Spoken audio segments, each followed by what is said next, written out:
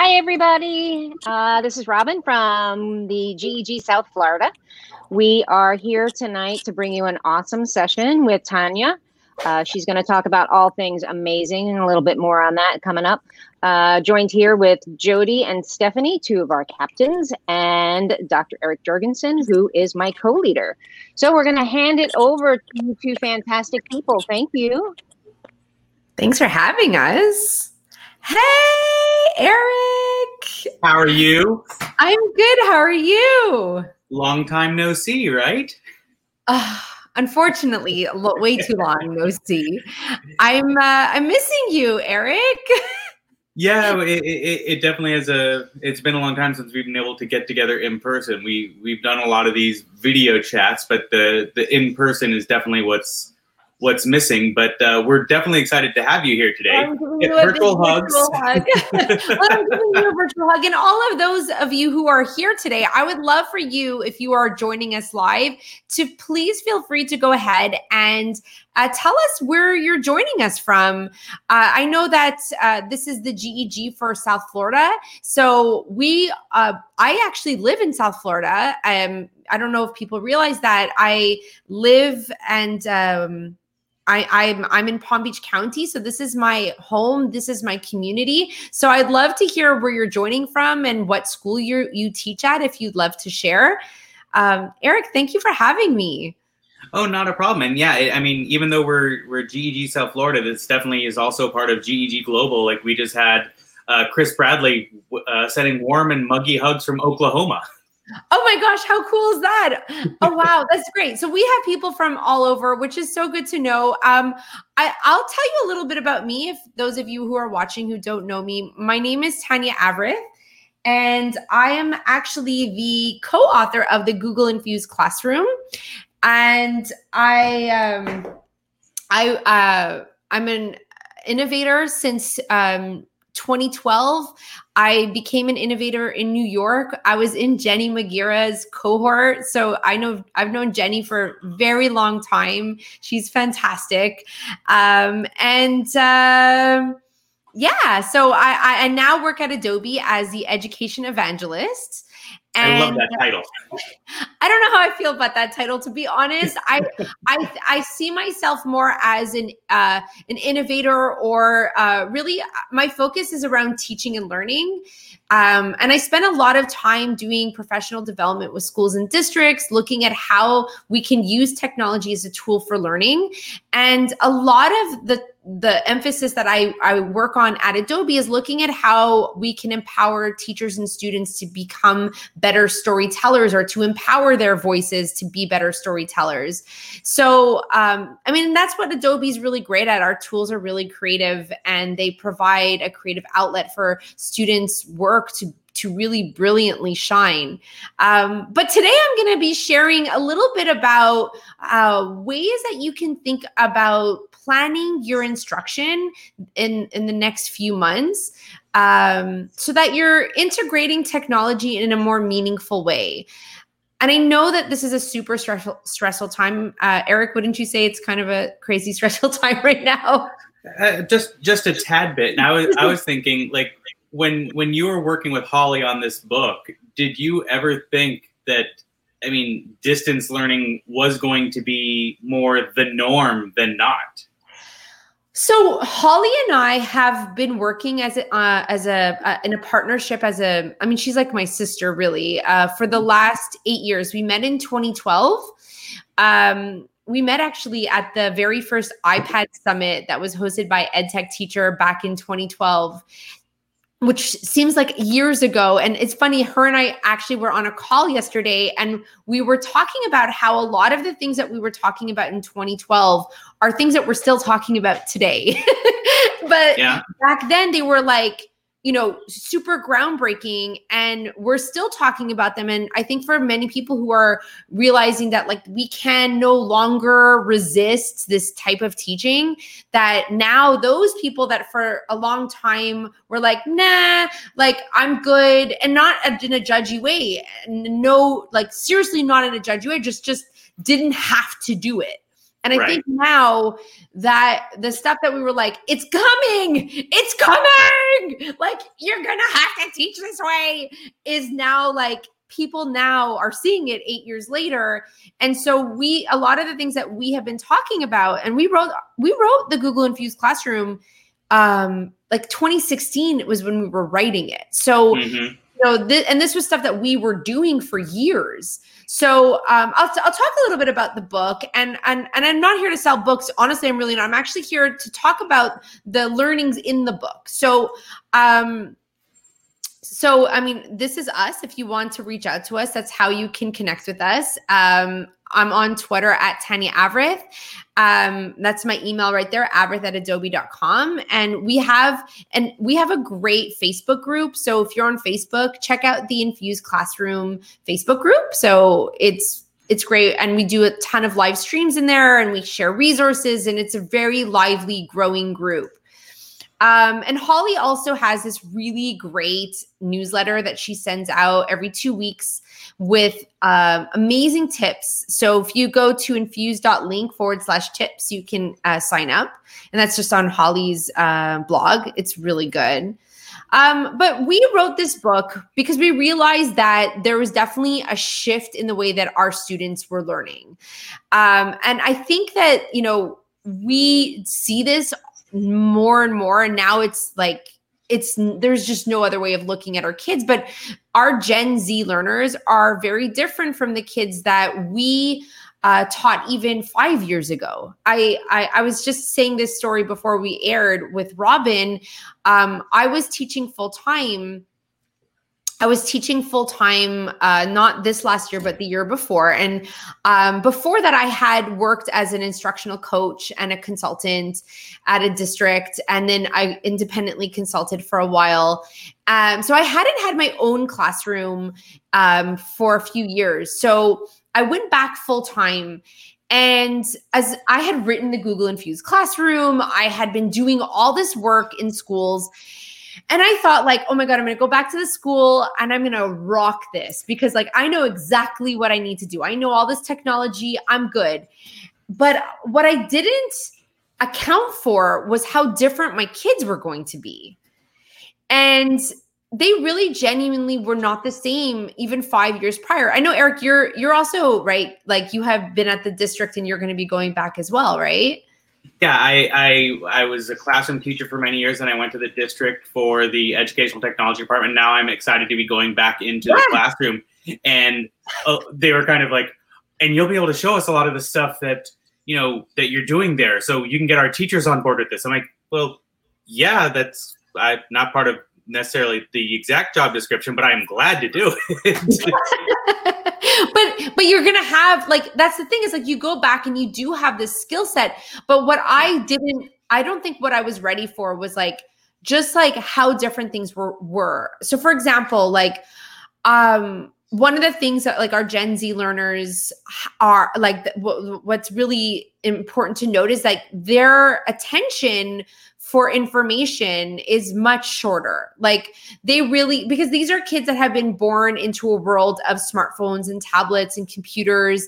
And I think, and I hate to say this, but like, I really think like even after, being off and being so virtual for the last, summer, and then before that for a few months, like our kids, I know a lot of our students are spending tons of time on video games. Like, I'm guilty of that as a parent, because there's just so much that we can do.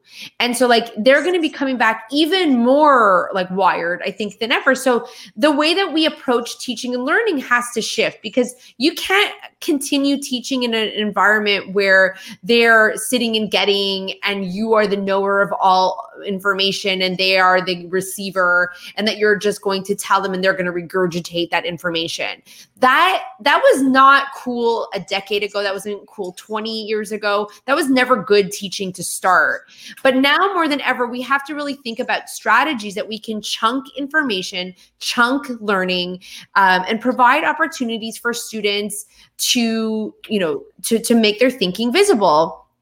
And so one of the things that is really a big part of the infused classroom kind of mindset from Holly and I is this whole idea of effective technology integration.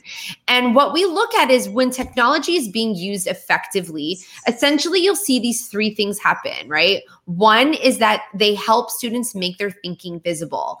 And this is so important now, like more than it ever has been, because Eric, I don't know about you, but like, if you ask a kid a multiple choice question and they're home, is that going to be an accurate representation of their learning? No, and I think, you and I talked a little bit about this earlier. I think what this really brings out is, especially whether it's an accurate reflection of their learning or they're too smart for their own good and they can Google the answer. So you don't even know that they've even learned it. You know that they know how to search for something. Yep. But then the actual synthesis of the information, like you said, is the making it visible, is the creation of the product. Absolutely. And it kind of goes, to me, it's almost the old, I had a teacher that really wanted us to take notes on everything because she said, if you put it down on paper, you're going to remember it better. And I think it's the same thing nowadays, that if they create it into a project and if they make something out of it, even if they're not meaning to remember it, they're going to. Absolutely. Absolutely. And so and if they're using technology in that sense, if they're making something and then you're getting them to press record and talk through their thinking, and you're able to have them share their understanding and articulate their learning, then you're getting a sense if they understood it or not. And so that's the whole shift. And that's what's so crazy about like what's happening now is that now is the first time in history that we cannot rely on a lot of the evaluations that we had given in the past to really give us accurate understanding of where learners are. So we have to really rethink the way that we approach teaching and learning. And if we're just handing out and lecturing for 60 minutes virtually, that's not going to be an effective way. I mean, that's like not, I mean, do you want to be in a staff meeting for 60 minutes and the principal talks at you? I mean, it's like we all know. Say no. No, of course not. Like that's like, nobody wants that. No, like even what I'm doing right now is such terrible instruction, right? And in a classroom, we have to account for that. And so, I'm going to show you some strategies in just a moment of ways that I kind of chunk things. And I'm hoping that those strategies will be helpful for you as you're thinking about planning. The other thing that's really powerful and important to note when technology is used effectively is that it provides every student with an opportunity to be heard in your class. And obviously now in a remote environment, you have to be able to provide checks to see where students are.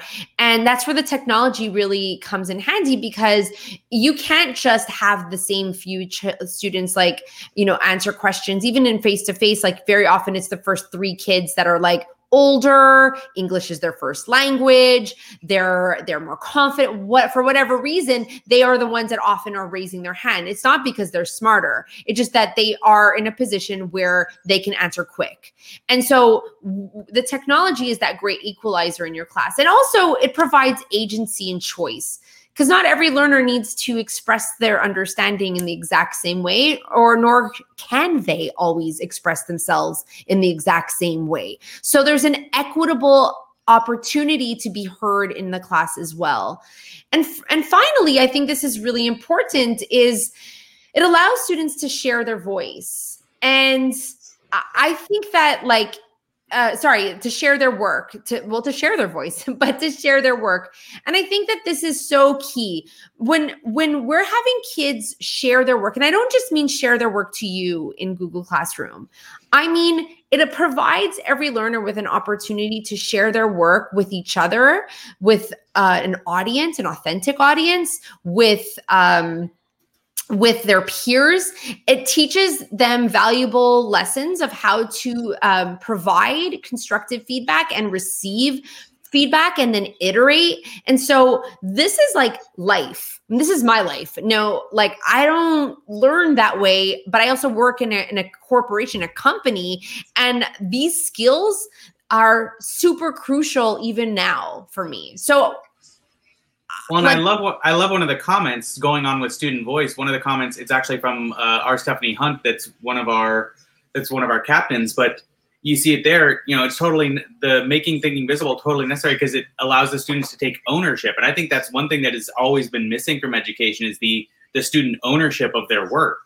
100%. They are going to have to take that ownership, and they're going to have to it's not even, she's so spot on. It's so necessary. It's actually, you cannot teach kids in a remote environment without them doing this, because you will never actually really understand if they understood the concepts or not. And so Holly has this great blog post, and it's press record. Google it, Holly Clark press record. And she talks about the power of pressing record. So we really need to get kids to press record on everything that they're working through. And I'm going to walk you through how that workflow will look like when you're designing instruction in a remote environment using HyperDocs. And so the pedagogy that I always frame everything around, and this is the framework for the book, is we use understanding by design. And this is not new. I mean, this has been around forever. It's, UBD, is a framework that people all over the world use when they're thinking about backwards planning. And it's a simple thing, right? You're thinking about the end in mind, and then you're planning backwards. And in the process, you're taking into account formative assessments, thinking about, checking for understanding throughout the way. You're planning intentionally. You're thinking about how you're going to differentiate your instruction, and as you're learning about your students as human beings with experiences that they're coming in, you're taking those unique experiences and perspectives and abilities and planning with intention. And then through that, as they're learning, you're providing opportunities for students to demonstrate their learning, right? To make their thinking visible, to show what they know. And this is super important. This is like the glue that often gets cut, or the piece that gets cut, but it's the glue that keeps it all together, right? Because very often we are so dependent on tests, and they are not necessarily accurate regardless of what students really understand. So this provides ownership for kids to show what they know, and to also show it in a meaningful way, hopefully. And then we're teaching them how to curate and reflect. And by curate, I mean pulling pieces of their work to demonstrate growth over time, and to be reflective practitioners, so that they are not just getting information from you and being told this is good, this is not good, but they are thinking about their thinking. They're activated in metacognition, and they're thinking about their thinking, and they're thinking about their learning, and they're able to make those choices and have time to process. And very often this stuff gets cut out of instruction. And so this is an example of that. I know there's a lot of words on here right now, but this is an example of a traditional lesson plan. This is used for a lesson that I do. I think I've used this exact template. Yes, this is student objectives, student assessment and evidence, but this is for you. This is and let's be real, nobody is planning this every night, okay? Nobody.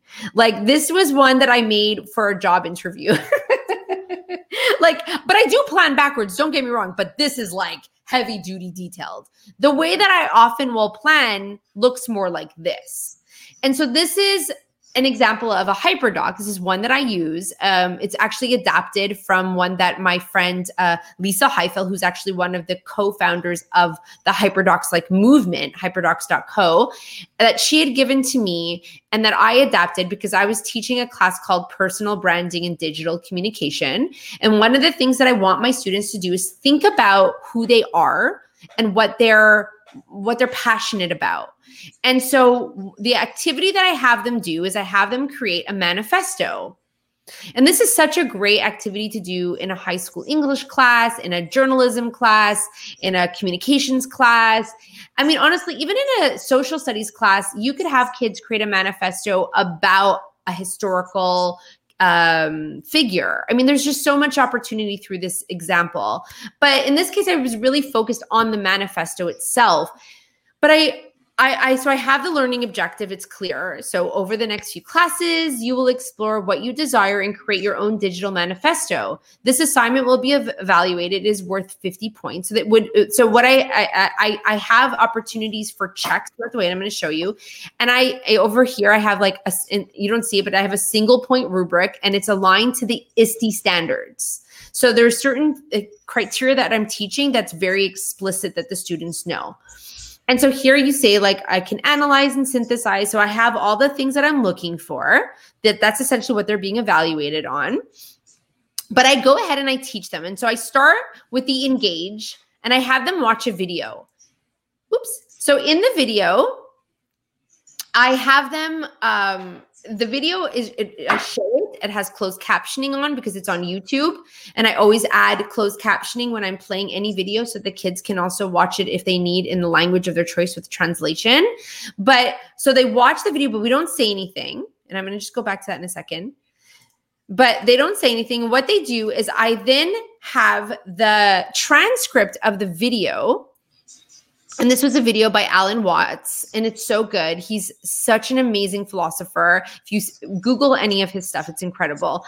And what I did is I then I took the text and I forced a copy in the Hyperdoc. So if you don't know how to do that, so it's just using a Google Doc. And at the end of it, what you do is you change the top it's a hack. This is the best hack you will ever make, people. Okay, this is such a great hack because what it does is automatically forces the students to make a copy of the doc that's linked in the doc. So I'm not having them go into 1,000 places. Everything that I'm doing in a HyperDoc is packaged in one place. And let me explain to you something. A HyperDoc is not a bunch of links in a document. That's a multimedia text set. That's something completely different.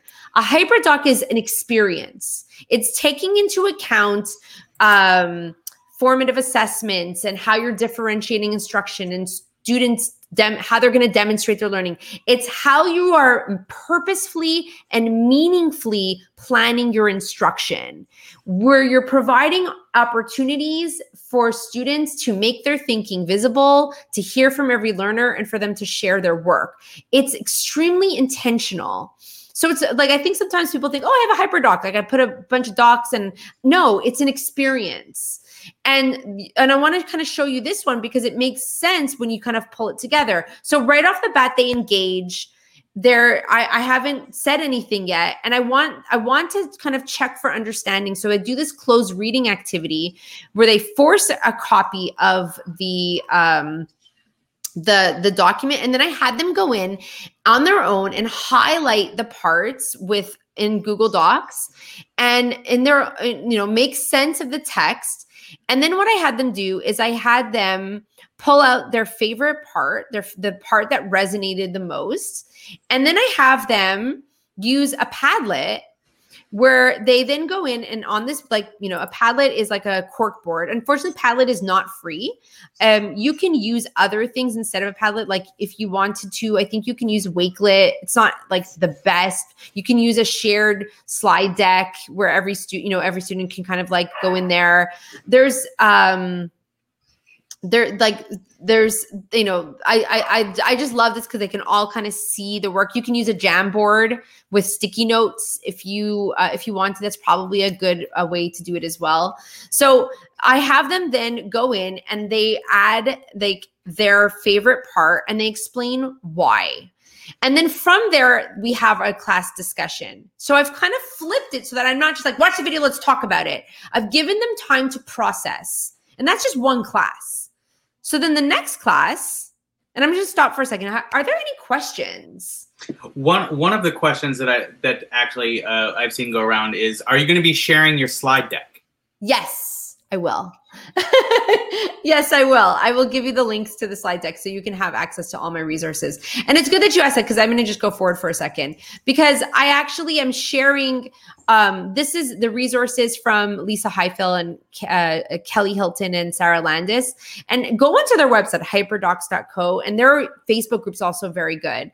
And they have these templates with exemplars as well. And I think the HyperDocs one, because I got it from Lisa, is in there as well. Okay. So let me just continue. So, obviously I've made it my own, but as you should, you learn who your learners are, you customize. So then the next part is explore. And so if I'm teaching a subject, engage, it's the 5E lesson plan. It's like, this is kind of old school stuff, but we've taken that experience and now we're designing it in a digital way where you have opportunities for kids to really explore the content. This is really great because now the kids can go in and they explore all these videos, they think about it, they process it. So in this case, I'm just having them explore different examples of manifestos, okay?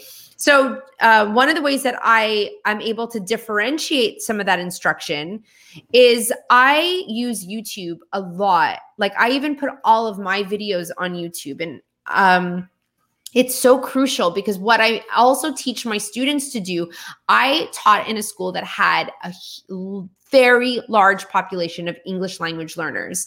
And I wanted to make sure that all of my learners could understand and comprehend what they were seeing. And if I was flipping any of my instruction, which I do a lot. So like I will do videos, and I got this from Jenny Magira, where she would talk about creating Dora the Explorer explainer videos, meaning like you explain to the students like Dora the Explorer does inside of the Dora show. And it's like, okay, everybody, grab your pencil, press pause. Like that's how I make my videos. Now, open up the tab, and the videos are short, like 2-minute explainer videos. Don't like do your whole lecture and your whole class and think that they're going to watch the whole thing. You have to chunk it. Small videos with tasks, small video task, small video task.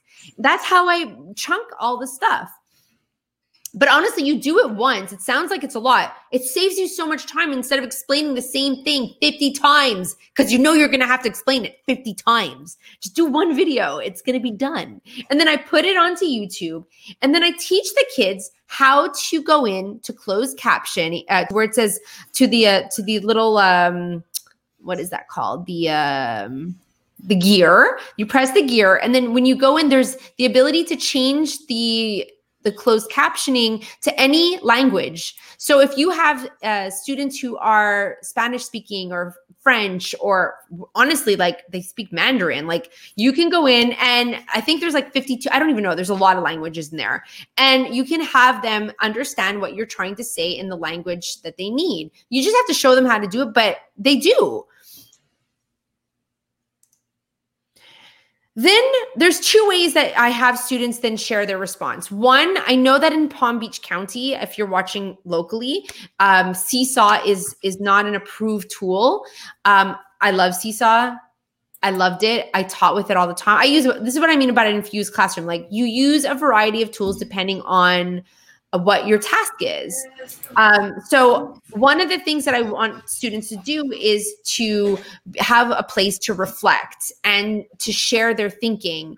And so a Seesaw was one example because they can have their all, written reflections. You can use, a slide deck, a shared slide deck where they can put in and share a response. This is a really great way of getting kids to share responses, especially in a remote environment. So every student has their space that they can learn. They can also collaborate on slides together. So I love rethinking Google Slides in a creative way to get them to use it as a place to show what they know. Because honestly, guys, you don't want to have kids turning in a bunch of docs in a classroom. First of all, no one wants to look through all those docs. No one has time for that. You want to do it live and check understanding as it's happening. That's one. And two, I don't like classroom turn-in because what does it matter that you only see it? The kids should be able to see each other, talk to each other, learn from each other. This is so important for them. So I love this because they can all see each other's work. So then the next thing that I have students do, and this is an example of Seesaw. So I was using this with high school. I think a lot of people think Seesaw is just for elementary. It's not. I use it with high school kids. They would put all of their responses. I could give feedback. They can put videos. It's amazing for remote learning, for journal, like for their kind of journal process portfolio stuff. It's incredible. Then I have students go in, they would read they would explain. So this is where they're learning what it means, what the elements of a manifesto are. This is just one example, but this is where they're learning about the concept. This is where they're learning about it, and they have to synthesize and explain. So in this case, they use something called an answer garden, which basically is like a little word wall. It makes you synthesize into like 40 characters. So they have to take the biggest like understandings and synthesize. And then as the students were putting it in, the words that were popping up were the ones that really stuck. So like you would really get to comprehend what you had read. Now, once they know about what a manifesto is, they've learned about them, they've seen examples. Now it's time for them to apply their learning. Now they're going to transfer learning. This is where the real learning is happening, is when they're applying their knowledge and they're transferring it, and they're now putting it in, hopefully, forget like just here, but like hopefully they're going to apply it somewhere else down the line. That's real transfer of knowledge, right? But in this case, they're going to apply their learning, and they're going to create their manifesto. And so in this case, I have students using Adobe Post, and I used a Padlet. But like I said, if you don't have access to Padlet, they can turn in on a shared slide deck. They can turn in a Wakelet collection. I really recommend that it's not just turned in on Classroom. Again, you want the kids to be able to see each other's work. My kids would all turn it in, had 6 groups. This is all their work, and they would turn it in on in one place so that they could see each other's work. And it was amazing what would happen, because it was like the third period phenomenon. By the third period, I had kids saying to me, "Miss Averett, can I take it down?" And it was because they were inspired by other students' work, not because they're copying. They're all very different, right? But it was because they became inspired, and they didn't realize that there were things that they could do that they didn't know they could do. And now it was visible, and they wanted to have good work, not just good. Sorry. They wanted their work to be great, not just good. Because when they're creating just for you, it'll be good enough. But when they have to actually post it and share it, they want their work to be amazing. And so that's what starts to happen. And I see it a lot in the way that I develop my instruction. So this is kind of like how I would go from introducing my topic, chunking it out. I hope this gives you some insight in terms of what I mean when I'm talking about like blended learning strategies, how the tools merge together. Were there any questions, Eric? I haven't seen any in the chat, but I think what, definitely is an important takeaway is this even goes beyond the distance learning. This is like you're using this when you had kids face-to-face in the classroom. So while it lends itself to distant learning, I think that this is definitely a invaluable tool to have even once we return face-to-face. Oh my gosh. I could not ever go back to teaching any other way. That's the truth. I couldn't, because now my friend Rebecca Hare, she talks a lot about push versus pull. So I think in the past, the way we would approach instruction, it was a lot of push. We push a lot of information. We're pushing a lot of knowledge. We're pushing on the students. What we want to be doing, and I think what COVID has really shifted us to do, is to really rethink the push versus pull. And now what we need to be doing is pulling from students. We want to see what they know. We want to pull from them their understanding to start. We want to be able to, so we're designers, we're artists. And that's the thing about education. And that's the thing about teaching. Teaching, when they say teaching is an art, we are artists, we are creatives, we are designing experiences for our learners. And that's what's so exciting about teaching, is that as an artist, I want to be able to inspire my students to be able to pull from them what they know and push them to be better versions that they thought they could be. It sounds so cheesy, but that's why we go into teaching, Mm-hmm. And so these methods are really what we're asking. These methods and strategies are really there to help students realize their potential without giving them everything and pushing everything to them and asking them to regurgitate what we think they need to know. So that takes me to demonstrations of learning. And I couldn't talk about demonstrations of learning without introducing Adobe Spark. And I wanted to share some examples of some of the demonstrations, because you saw the manifesto. That was a really great demonstration. But keep in mind, I give a ton of formative assessments throughout the process. Like, to get my students' work to look like this was not just like, okay, kids, go and create now. No, like, I don't care about the grade. What I would say to my students is, like, when they're demonstrating their learning, that's when all the learning is happening, is through the process of creation. And so what I'd have students do, what you don't see here, is there were tons of check-ins for feedback. So my students, when they have to turn something in, they have to defend their learning. They can't just turn in a product. They have to tell me and show me their processes and iterations. And so very often what I have them do, like if this was a writing class and it was English class, I would have my students go into a Google Doc, and I would have them use Screencastify, and I would have them go through their revisions and talk about their learning and growth over time. And turn that in. You can use Flipgrid now to do screencasts. So you could even do that. You can have them do that and have them app smash in Flipgrid and have them use the screencast and use their Google Doc and go through the revision and explain. And so that's where the learning is happening, when they're taking feedback, applying it, and growing. And so that's where the curation comes in, because I want kids to defend their growth. And so over time, if they can articulate what their goals are and what their learnings are and what their, I hate to say standard, it has like a bad connotation, but like, what their objective, or like, and it could be personal. It could be something that's something that has been agreed upon as a group, as a class, whatever that is. When they're explaining their thinking and they're showing that growth, then that there is a level of mastery. And I don't like saying this lightly, because we're never masters, but at least the growth of that understanding is there, and you can see it. And that's the difference between like a standardized test with 4 choices and real meaningful demonstration. Because when kids have to be able to show their understanding, show their growth, make their thinking visible, you really do get much richer understanding of what they're doing. And there's so much more agency and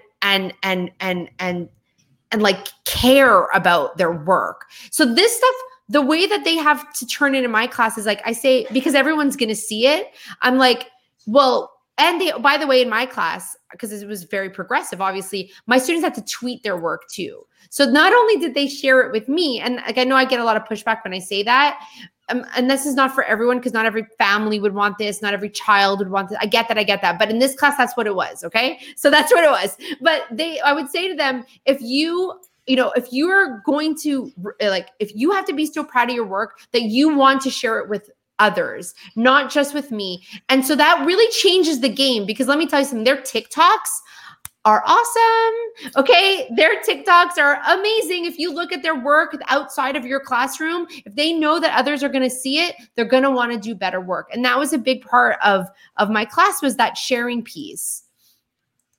And so this is where I love Adobe Spark. So there's 3 things in Spark that are possible, right? There's graphics, videos, and pages. And I'm just going to show a few examples. So with posts, and by the way, if you're not familiar with Spark, you can, at least definitely in Palm Beach County, you have access to it. It's free. I think, Eric, it's on your in your portal, right, where you access all your apps. You can look it up. You can look it up in the portal, or if they go to spark.adobe.com, and then under the login, they use the Google login and log in using their district credentials. They have full access to it. Yes. Awesome. Yeah. So And if you don't, you probably do and you don't even know it, which is so sad. It makes my job so hard. So if you go, and I'll show you in just a second, but when you go into spark.adobe.com, you go to log in, and what will show up is like on the left-hand side is like log in with Google, blah, blah, blah. And then there's on the right, it says teacher or student. Try it out. You might actually have access and you didn't even know. If you don't, if you're a Google user, there's something coming in a few weeks. I can't say what, but there's something good coming that will be very helpful. I'll just leave it at that. Follow me on Twitter and you'll hear all kinds of great announcements. But there's Adobe Spark Post, which is the graphics piece. It's web-based. You can use it on a Chromebook and you can create beautiful visuals. I know Eric loves to create visuals. Yeah, I'm a little addicted to Spark Post. I use it on my Chromebook, my phone, my iPad. It has become an essential tool for me. Actually, I made the promo for this in Adobe Spark. He's really good. His stuff's so creative. So he's got a great eye for design. I have to give you that. That's really good. He does really good stuff. But yeah, so you can go in and create really stunning visuals. And in seconds, Eric, wouldn't you say it's like so simple? Oh yeah, I mean, I'm an Adobe guy, so I've done Photoshop and InDesign, and I would much rather make something in Post, and it is so simple, and it saves me so much time of having to do the layout myself. I mean, that's the fact of it. If I can find a layout that I can even just tweak, it's so much easier than me creating something from scratch. Oh yeah. And it's a great place to start. Like there's definitely a lot of creative constraints, which is what makes it so beautiful too, because you are limited within the confounds of the tool, but they force you to create beautiful work.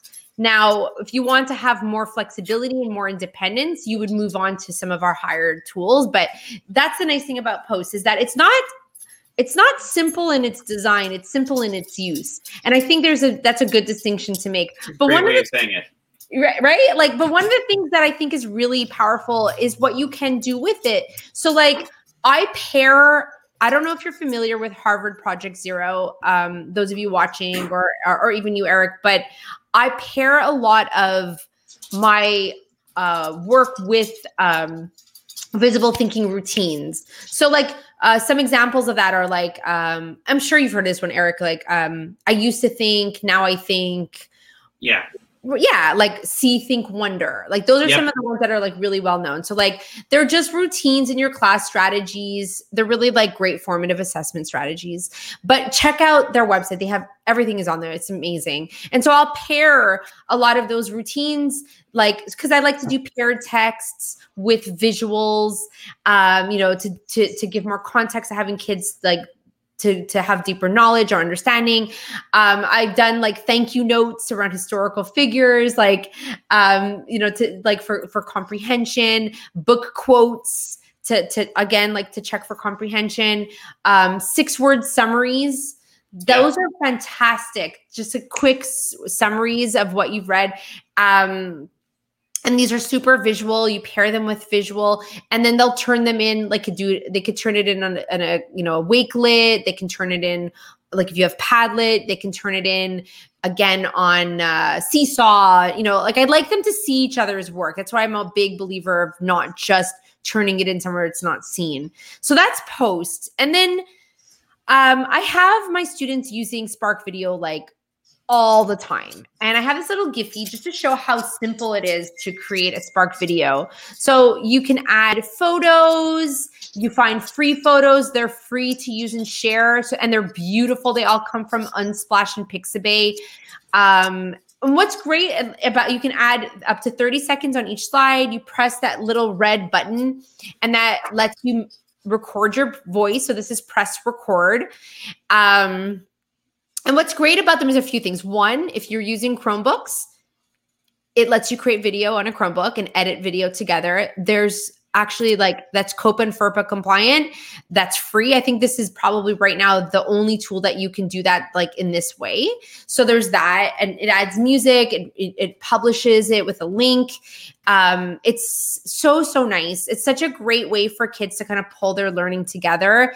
And you can app smash with it as well. And in just a minute, I'm going to show you a really fun like idea that I had before coming on of some ways that you can start kind of like really taking creativity to the next level. And by app smash, I mean pulling together multiple apps from different tools and combining them together to create a more complex creation. That's kind of like what app smashing does, entire level understanding of digital fluency. And so you really are building great problem solving skills when you're doing that. So here's an example that I love, and I highly recommend if you're thinking of a back to school activity. I will keep my laptop safe at all times. This is an example of fourth grade students who created, at the very beginning of the year, I always have kids creating their acceptable use guidelines. And basically it's the norms and procedures for my class.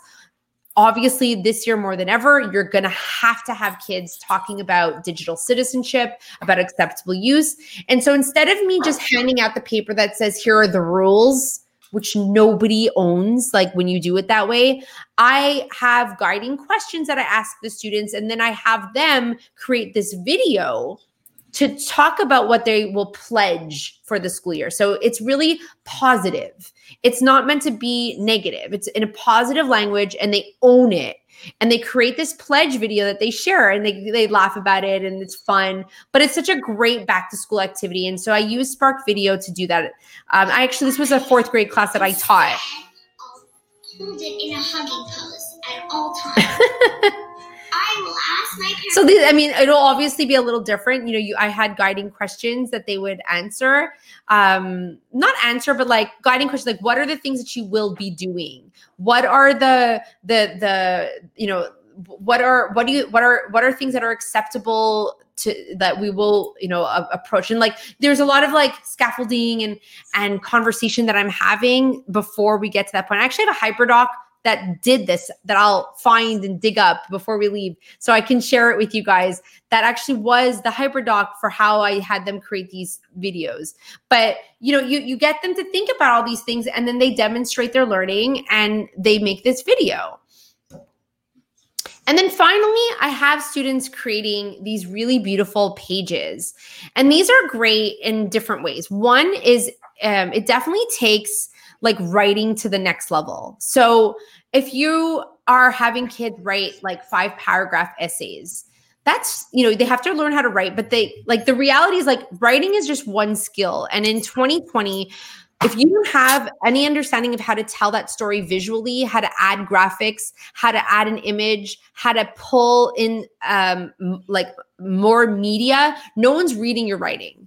Like nobody's just reading your writing anymore. If you post a blog, unless you know how to create a graphic and add visuals and add video into your blog, nobody's reading your blog. Like that is the truth. Like, and the people, and it, like you don't just read any blog, you read the blogs that are going to capture your attention. So the same thing with the way that we are designing and writing for purpose and intention. And this is so powerful because teaching kids how to add media, how to add visual, how to break down what they're writing with visual components is so crucial to skills of the future. You can't just teach a boring Google Doc and have them turn it in.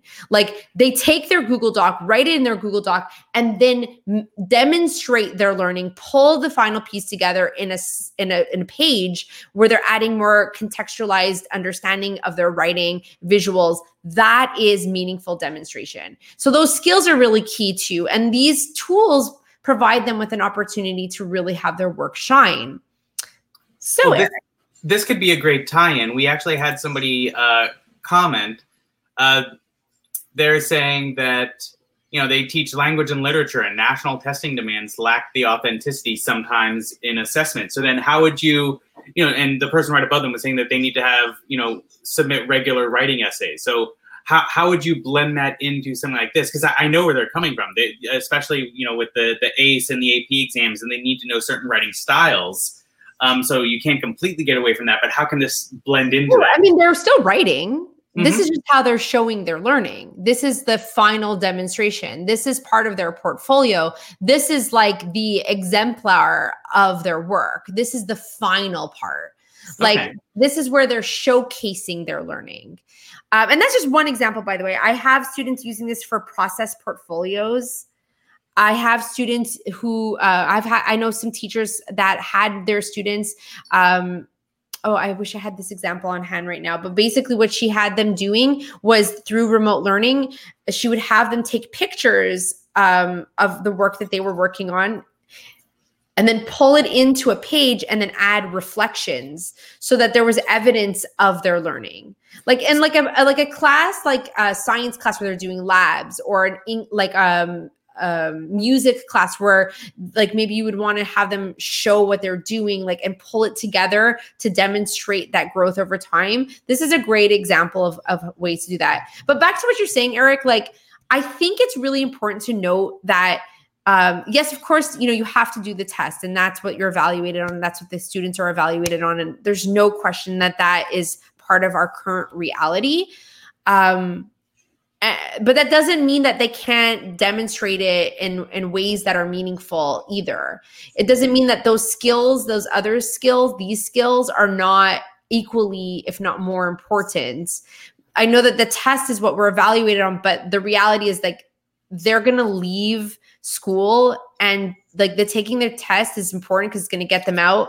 But these are the real skills that they're going to need to like get jobs and get hired and like function in like 2020 and beyond. Well, and this is gonna build with that too. You know, even looking at the standard 5-paragraph essay that they may need to write, this allows them to express the visualization that they had of, you know, what was the thought that they were having behind it. Give us visual examples. I mean, I'm looking at this, and I've taught ACE Media Studies, and this is a great way for them to put together their portfolio that they have to for ACE Media Studies, and that whole thing is the whole premise behind ACE Media Studies. The portfolio is showing the building of how they got to the final movie or double-page spread that they created, and it's showing the building process. And this is a great way for them to be able to put that together. 100%. All of these, I don't think that there is any pedagogy or any any good, strong, like understanding of like teaching and learning requires that students demonstrate their learning and show and are able to articulate and show their growth. I mean, if you're part of an IB program, this is like everything, like being able to show that growth and be able to demonstrate it. Like that's everything. Oh yeah, here is a few more examples. This was for, this is actually an AP history class. So just to kind of take it a little further, like this was a project that my friend did in her AP US history class. And it was, I don't know if you can see on the left, it's going a little bit fast, but they did the, what was it? Here, let's see. It's going to go back. Looks like they had their analysis in there. Yeah, exactly. The industrial times. And so the causes of the Industrial Revolution, there you go. It's really cute. And they made like a magazine, the positive and negative effects. Sorry, I went so fast. Celebrity gossip and we need help. Problem. Okay, so you can see like there's guiding questions in there that are relating to historical phenomena, and they're just demonstrated in a more visual way. And this is a great example also. This is Savannah Weiss, who's a student of mine, and her grandfather was in the, their family hid Jews during the Holocaust in their basement. And so he was sharing his life story. So when we talk about like a 5-paragraph essay, like during the Holocaust, family, you see like, and she's showing that experience. It's so much more rich when you add those elements in there. And then at the end, she has an interview with her grandfather. Like that's incredible, you know, like to be able to take that story to that next level. So I'm not going to get into this right now because I don't want to get sad, but I am going to share this project, this whole entire right now, actually. I'm going to, just in case, because I don't want to forget, I'm going to put it in the chat so that people can have it. Usually I create a nice fun bit.ly and I'll make it pretty, but I didn't right now. So I'll just do it this way because I just want to make sure that we have it. But here we go. Let me paste it. I'm posting it in. There we go. So I wanted to just show really quickly an idea I had, but I don't think I'm going to have too much time to do that. So I think instead what I want to do is see if there was any questions and kind of close up that way. Let's see, trying to pull up any questions. Have a lot of compliments. Aw, thank you. I will do a little shameless plug because I just started a new, well, I didn't start. I took over the facebook.com/groups/sparks for Spark for Adobe Spark. It's Adobe Spark. I'm going to say this wrong. I know it. Educators. There we go. So I just took over the Facebook group. I just applied to that the other day. Awesome. Did I let you in? I should have let you in. You did. Okay, good.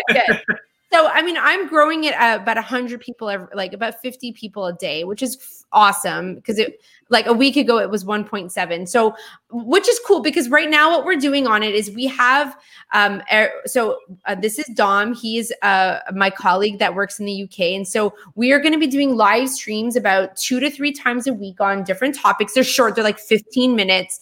I'm going to be doing lesson plan Sundays. So you can come on a Sunday and I'm gonna have office hours where I'm going to be showing lesson ideas for the week and kind of going through how to get started. And that's going to be on Sundays. I'm going to be announcing all of it in the group. Look at that. People are joining. Woohoo! Yay! You guys are the best. And we also have a live stream that I do every Wednesday with Adobe for Education, which is with the Adobe Creative Educators. And then we do on Thursday, we do Spark Thursdays with where we highlight creative educators. And it's great. It's a really vibrant group and we're really putting a lot of life into it, sharing a ton. And we also have, and I'm going to do another little shameless plug, the Adobe Creative Educators, which is actually a course. And I'm going to put the link in there. So it's bit.ly/Adobe Creative Educator. So I know all of you. I need to turn in my final project for that, by the way. You got to turn it in. So I know that you guys, a lot of you are actually Adobe Creative Educators because we did a special one for Palm Beach County before it was a pre-launch. But we actually just came out 2 weeks ago with the Adobe Creative Educator Community Program. And it's a fantastic program. And there's level 1 right now available. It's a 1-hour course on creative thinking and assessment. It's not even tool focused. It really is a lot of the stuff I'm talking about. And you take this 1-hour self-paced course and at the end you submit an artifact. It's just a graphic, really awesome. You can use any, Spark, Post, whatever. And you take this class and then you join and you get access to our classroom resources. We have these amazing resources. There are these cards that you get. We're going to be sending those out to them. We get swag. Everyone wants one of these I Am a Creative Educator shirts. You're part of a very global community. We have people literally from all over the world. It's insane. So it's a really cool community because you really are in this Facebook group with people from all over the world that are so creative. I will be hosting live events eventually when things go back to normal all over the country. So definitely check it out. Join our community. These are those digital process cards. You get access to this digital poster. And we have a PD toolkit. So all of these things are available when you join. So thank you so much, by the way, for having me. I'm going to just not share my screen anymore. You're welcome. Quick question somebody had. Are you in the group? Are you going to have more ideas like for second grade and focus on elementary? Like what are the grade levels? And I know the answer to this, but let's let you talk to it. So in the Facebook group, you mean? That's what I'm getting. Yeah. Yeah, no, absolutely. Okay. So I just closed this, but there are resources. Thank you. Okay. So there are resources. Can we turn off my screen? There we go. Yeah. So in the group, there are resources. So there's edX, and in edX is kind of our educational exchange. We have like so many resources on there. If you just Google edX, you'll see it. But we are launching in a couple weeks 350 lessons that we partnered with this company called Better Lesson. And we hired 35 master teachers from all over the world. These teachers are incredible, literally like amazing educators, to work with us and Better Lesson to develop like insane curricula, and that's coming up. And so I'm going to actually, in the group, I'm going to be interviewing master teachers and highlighting student their work, and then highlighting examples of work. So it's going to be very active. That's actually where I'm spending a lot of my time now. So I plan on making it a super vibrant community, and also like share, like if you want more of this or more of that, I will share it. And I'll be sharing, I have a lot of stuff already. Obviously, I'm not sharing it all here, that I will be posting in there as well. So join the community. I would be so excited to have you there. The Spark for Education group you just joined, the Adobe Creative Educator one, is one that you would take the course and get access to. Now, is there a cost for the course? It's totally free. So, and we will have a level 2 one, which will be a little more entailed, where you're more of like a trainer. And that's going to be available in a few months. And it's going to focus on instructional design and Awesome. like teaching for creativity. Yeah, it's really good. So, so thank you all so much for having me here. And I am so honored to be here. And oh my God, I just saw all the comments. I'm sorry for not saying anything earlier. Yes, free is awesome. And thank all of you. Like, seriously, thank all of you for coming tonight. This is incredible. I know how stressed you all are. And so I so appreciate you spending the evening with Eric and I. Absolutely. And I mean, we've had people, you were talking about people in the comments, I mean, from around the world. We had people from Australia even that were joining in on this. So we're very lucky to be part of such a large group and a large community. If Robin backstage wants to bring on the other people from our local GEG here in South Florida.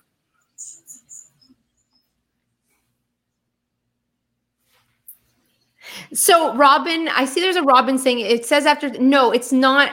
So that's okay. It's free for educators, and it is also always free. There's upgrades that people pay for, but the baseline, even if you're just using your basic Gmail, is always free on Spark. I just want to clarify that. It says after 2 months because they're giving a promotion where the upgraded versions, you get access to them, but not for educators. Educators get all of the upgraded version for free if it's set up through their domain. So it has to be set up through your domain. If it's not, it's something that your school can set up. But yeah. This was awesome. Yeah, thank you so much for joining us on this. Was that me?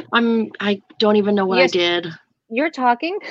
Oh my gosh. I'm so sorry. I was watching on YouTube and I had that going. So that way I was commenting at the right time. And I muted this tab so I wasn't confused. And then I couldn't figure out how to unmute the tab. I have done that, and I caught myself watching myself doing, I was lost in a time loop. It was, now I know how Marty McFly felt at some points. So I just want to say to people, check out also the Infused Classroom Facebook group. Yes. So I'm very busy on live streams. It's really sad. I have no life except for this lately. And so we do live streams there. I do live streams on the Facebook. But Tanya, it's got to be easier than like flying all over the place and sleeping in a hotel. At least you get to do your live streams from home. Yes, absolutely. I am not complaining. I'm blessed and I have a job, and it's not a complaint. It's just I miss human beings. I'm not going to lie. Yeah. I miss people. Yeah. I think by nature, that's how educators are. You know, we tend to connect with the human side of things. So, but we really appreciate you spending part of your evening with us. It was awesome as usual. And I gained so much from watching this, even though it's hard to be backstage and doing both. And sometimes I'd get caught up in what you were saying, kind of similar to what Jody was saying. Oh, crap. I got to do this. I got to do this. I got to do this. So it's just always so good to have you. And yeah, I mean, the big really happy. Anytime you guys want me back, anytime, just let me know. And it's my pleasure. I can do all kinds of different seminar sessions, and I would be so happy to share any information that I can. Yeah, Well, I mean, the one comment I always see time after time with Tanya is just that your energy and your enthusiasm is just infectious. Oh, thank you so much. That's really sweet. Thank you. Oh, that's really sweet. Lisa says, I want to bottle your energy. That's very I'm really passionate about teaching and learning, okay? I can't help it. We love it. We love it. That's not a bad thing. Yes, it is. All right. Well, thank you very much, everybody. Thank you again, Tanya. And we'll be back soon with some more Thank stuff. all of you. Thank you for having me. Bye, everyone.